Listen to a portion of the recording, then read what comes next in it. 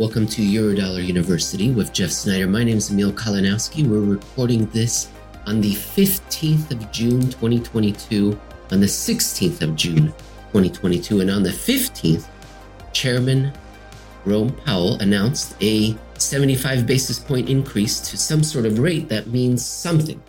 And I'm going to read to Jeff the press conference transcript that Jerome Powell gave, and Jeff's going to react live to it. This is a short transcript, 5 pages. I'm not going to read all of it, but it's very tight in that it attacks 4 key messages. An overarching message, then addresses overall economic activity, the labor market, inflation, and then one more message regarding why the big increase, the 75 basis point increase. And that'll be it. And then we'll get your opinion. Jeff, does that sound good?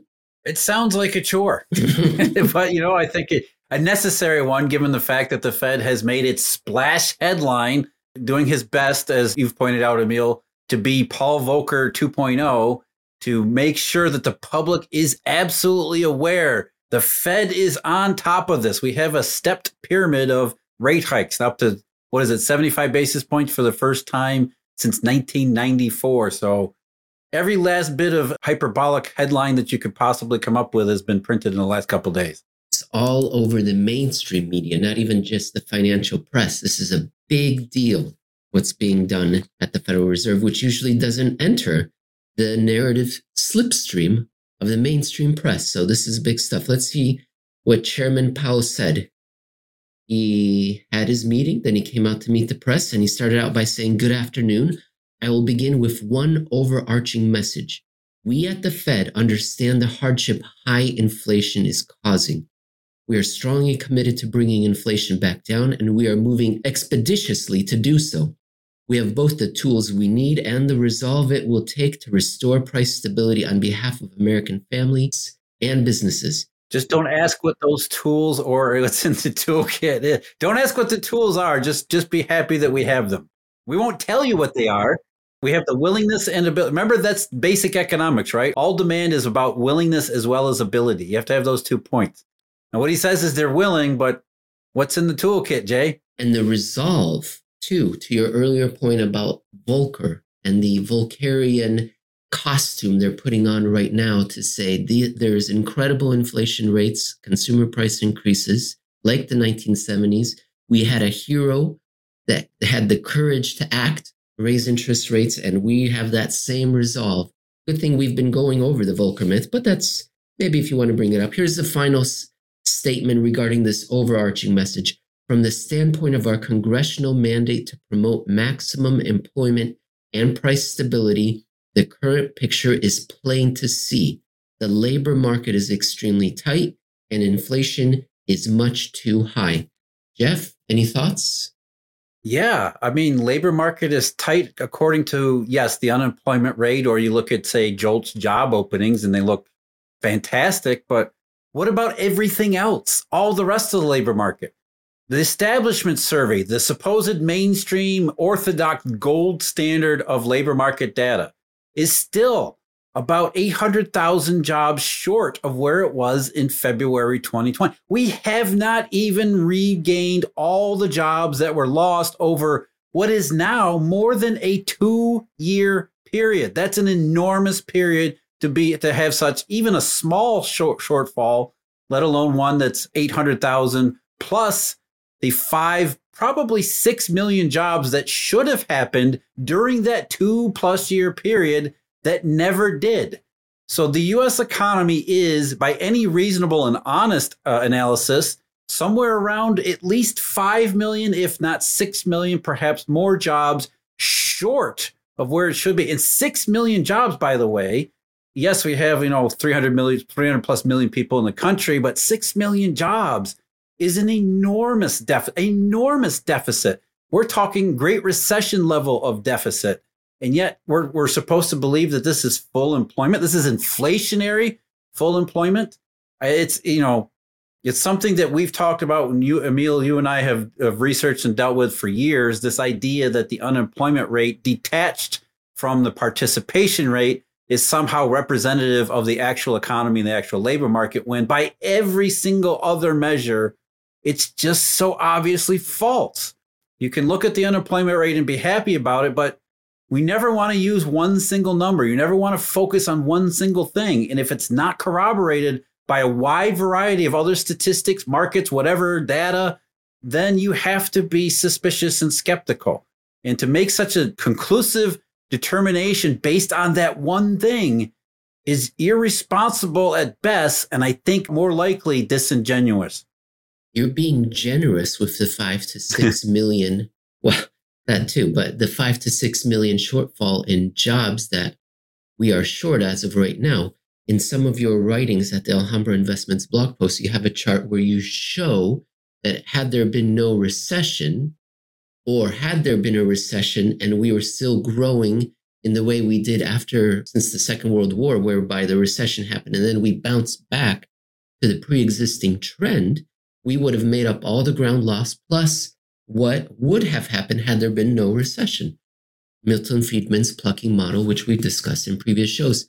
That 5 to 6 million number sounds like a lot, Jeff, but you weren't using growth rates that were rip-roaring and so healthy. You were using growth rates, I believe, the previous 18 months leading up to the COVID crisis, or and then, I don't know, 2017, 2018, lousy economic growth rates. We have not made up the ground due to COVID or caught up to the lousy economy rate of growth that occurred before COVID. That's how far off we are. That's how lost we've become, right? Because we're not even talking about making up the ground still left to be made up from 2008. That's so far in the past, it's almost like, hey, it's forgotten times, even though that does matter to this day. So what we're saying is, in Jay Powell's opening argument about the labor market, it doesn't pass any of the smell tests that we have. First of all, we haven't even recovered from the latest malodorous economic climate in 2020.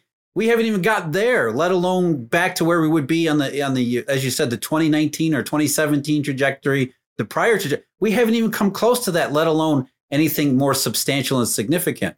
You know, I keep going back to what Janet Yellen said in 2014. To me, Janet Yellen has been the best of the all prior Federal Reserve chairman, because at least on occasion, she would let some honesty slip. And on this particular occasion in 2014, she said, you know, we keep looking at the unemployment rate and it's looking really good, but we have this participation problem. We've offered some kind of explanations for it, but you know, deep down, I'm paraphrasing, of course, but deep down, she was worried that maybe this participation problem represented what she called hidden slack. And you can't be at full employment if you have hidden slack. And if we had hidden slack in 2014, what kind of hidden slack might we have in 2022? Well, we don't need to, there's no mystery here. Markets have told us what kind of hidden slack we've had. The data, when you actually look at the data honestly, you know what kind of hidden slack the American economy has. And it's not just an American problem, it's a global problem too. So, but Jay Powell's got to say this because he's basing his entire rate hike case. As we said, what does he have in the toolkit? What he has in the toolkit is rate hikes and quantitative tightening, right? And rate hikes, you start to look at it and think, how is rate hikes going to solve the gasoline, oil, energy problem? How is rate hikes going to get containers back to China? How is rate hikes going to get more semiconductors out of Taiwan and into U.S. cars made in Mexico, for example? Rate hikes aren't going to do that. So what Jay Powell has to do is he has to sell you, dear American, on the idea that this quote unquote inflation is largely due to a tight labor market. He needs the Phillips curve in order to sell you this rate hike will cure inflation narrative.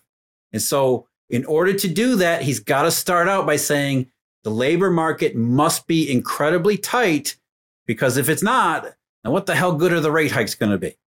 Mr. Powell then moves on to address overall economic activity. Overall economic activity edged down in the first quarter as unusually sharp swings in inventories and net exports more than offset continued strong underlying demand. Recent indicators suggest that real GDP growth has picked up this quarter, with consumption spending remaining strong. In contrast, I don't think that's true either, is it, Emil? Because recent estimates, especially after the retail sales report this week, are now looking at the very real possibility that GDP in the second quarter will be slightly negative too. And today is the 16th, and I saw something about the Philly manufacturing index. Philadelphia factory. Yeah, that fell to a negative number. Yep. Unexpectedly contracts, and the negative number, Jeff, is extremely rare. It's been falling, but quite rare.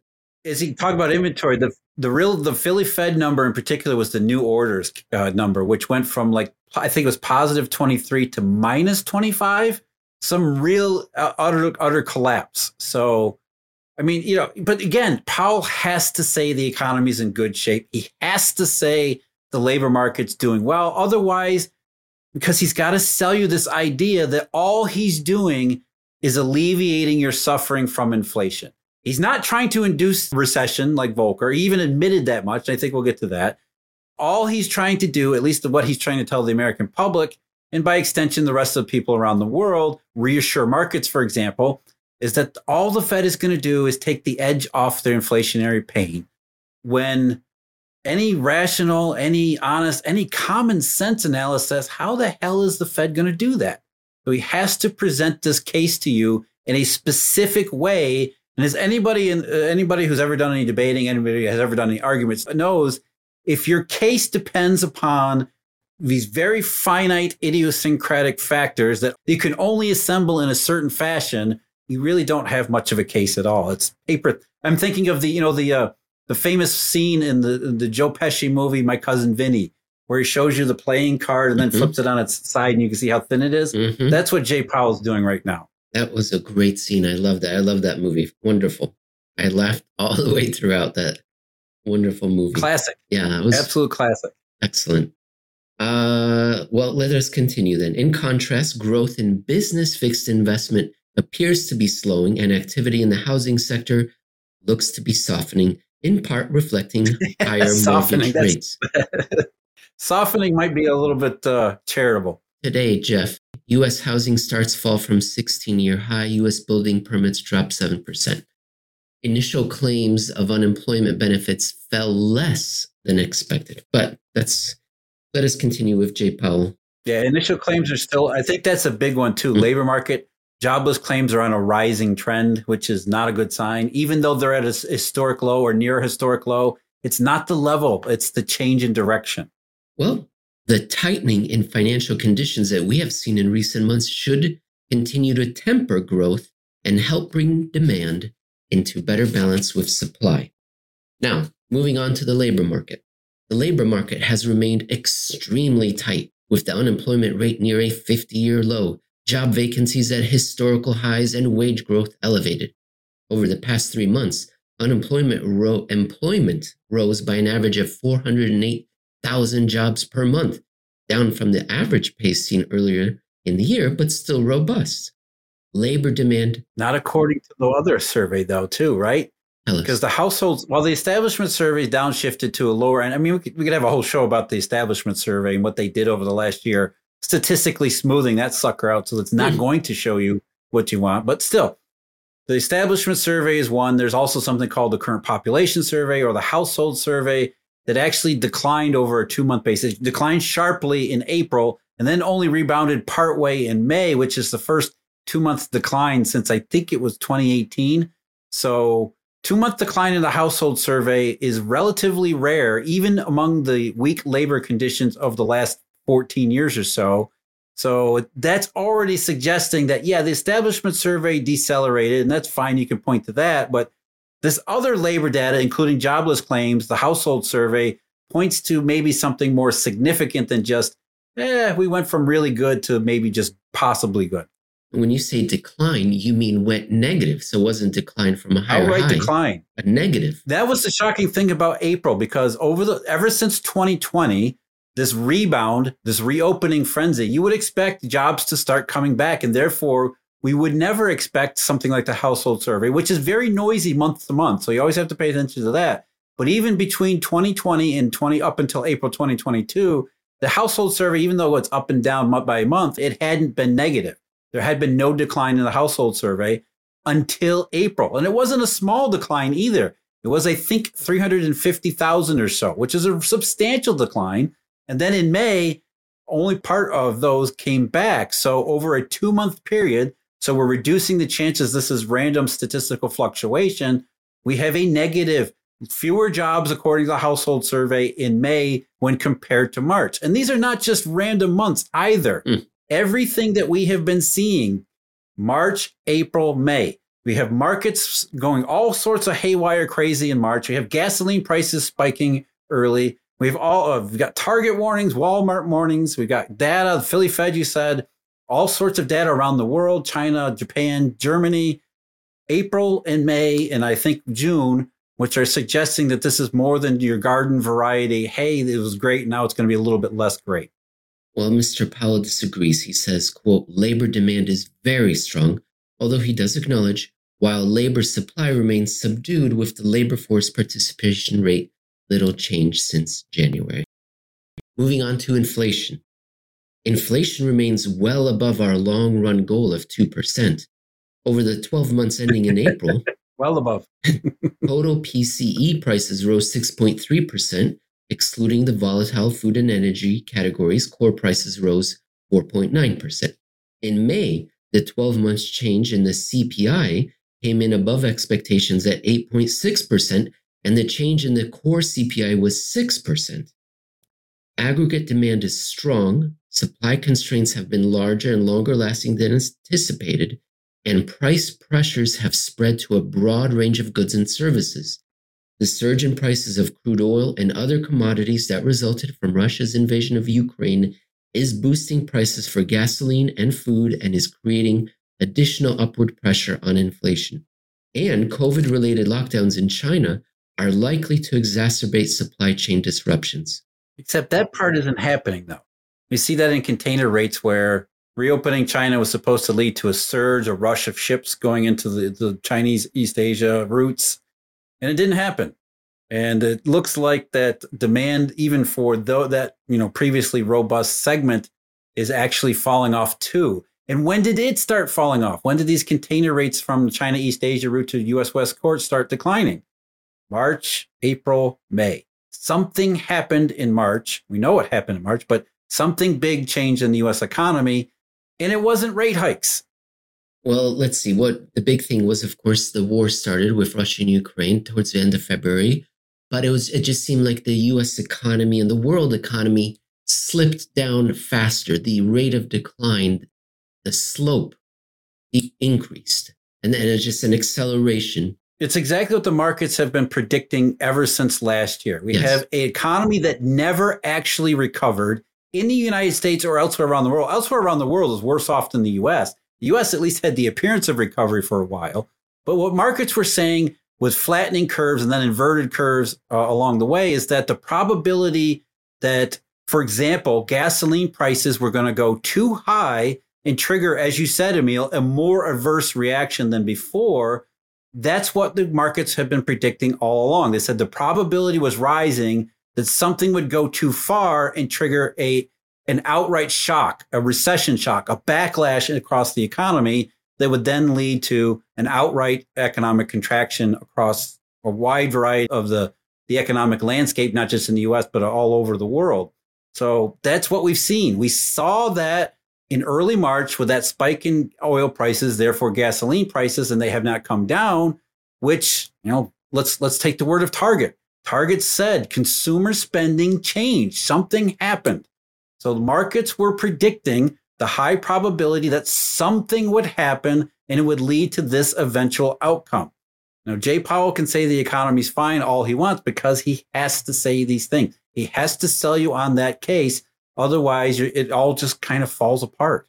And the markets were increasing their bet and certainty that something would happen, ratcheting up the concern they had. It started in February 2021. Then they put a few more chips into the middle of the table in May, a few more in October, more in December. And in March, they put even more. So they are confidently betting one direction, escalating their bet that we are heading towards a recession or a financial crisis, something concerning, something bad.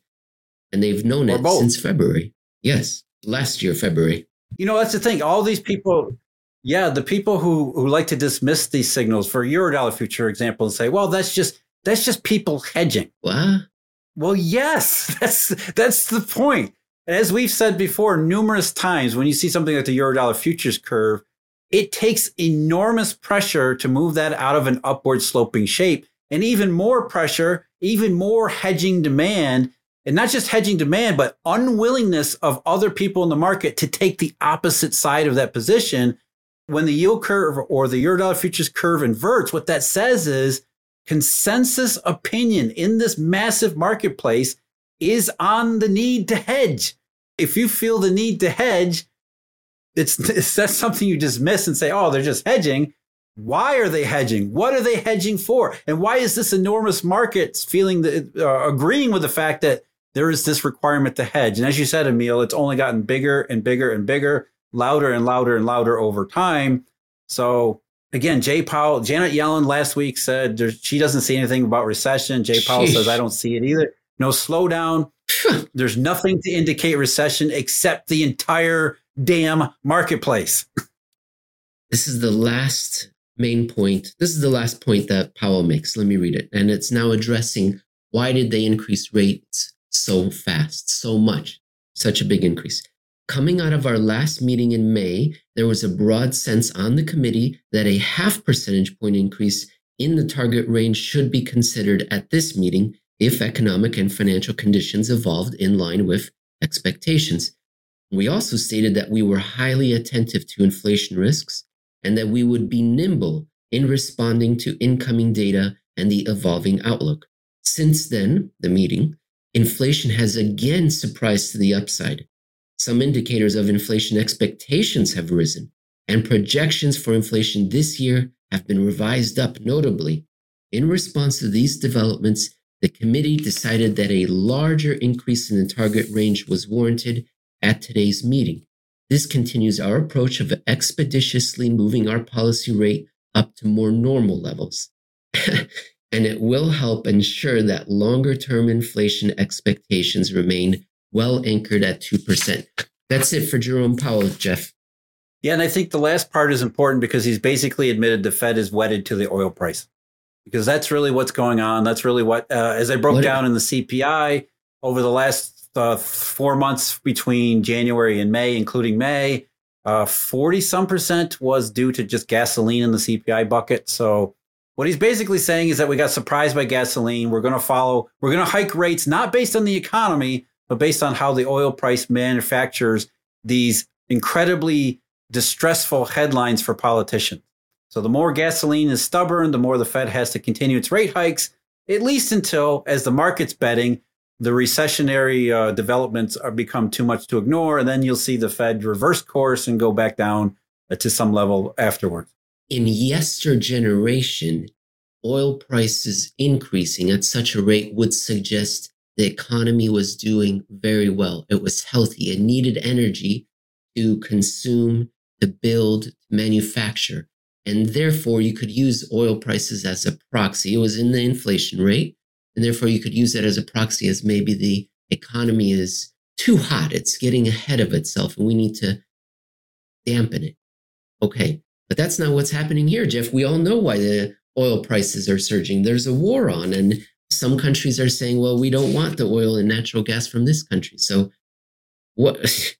All right. You know what I'm saying, Jeff. Why? There's a war on in Texas, too. There's a war on in the shale country. The American producers aren't producing oil either.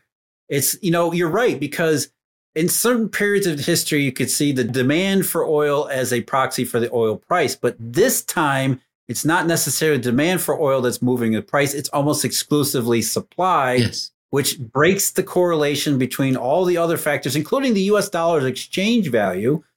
So oil is not a legitimate economic indication at this particular point in time, in which I can feel everybody's eyes rolling at the current moment. I can see everybody saying, who cares? Oil goes up. We don't care why it goes up. It's going up. Therefore, it's inflation because it's incredibly painful. It is a legitimate economic indication, a negative one. There's trouble. It's going to be difficult for the wider economy. It's just bizarre that these people go on. No, I was just going to say, sorry, Emil, it's that it was predictable too, because again, this is kind of what the market's been saying. When you have a supply shock, what that does is redistribute economic flow, economic resources, however you want to characterize it, from one section to another, and do so in what is likely to be a harmful fashion. You can't produce winners and losers based on these non-economic considerations and have it come out as a 1970 style inflation. What ends up happening, you have an oil shock, you have a recession. Those two things kind of go together. And the market has been pricing ever since last year, oil shock, negative conditions in the monetary system, collateral shortage, all these things, put them together. What do you get? You get a high probability that what we're seeing right now is going to happen, including the Fed doing its best to do the wrong thing. I don't understand. They're so highly credentialed, so well credentialed. Why do they depend on these single variables that are used to explain or to remain constant, right? If the unemployment rate is low, that's a good thing always. No, the context has changed. Back then, it was a good sign. The labor force participation rate was increasing. A low unemployment rate suggested great things for the economy. Now, the opposite with the labor force participation rate. The context has changed. Same thing with oil. The Fed even has a wonderful model. I believe it's the New York Fed, where they break down oil prices by demand and supply. Their model is saying this is supply driven. All right, we're beating a horse deadly. You know the answer, though. The answer is narrative-based economics. They have a narrative they need to sell you, and then they reverse engineer the evidence for that narrative. And so the narrative is, as we started out, Powell has to tell you that we have the tools because this is a specific problem that we have the tools to fix. And that specific problem is a tight labor market. Therefore, Phillips curve, we can fix the inflation problem, but only if you believe the economy is as the Phillips curve must make it. We just discussed and reacted to Jerome Powell's press conference introductory statement. Afterwards, he answered questions from the press. And in the next episode, we're going to put Jeff at the head of the Federal Reserve, and he's going to answer as a Eurodollar University chairman who happens to also chair the Federal Reserve. So stick around for that.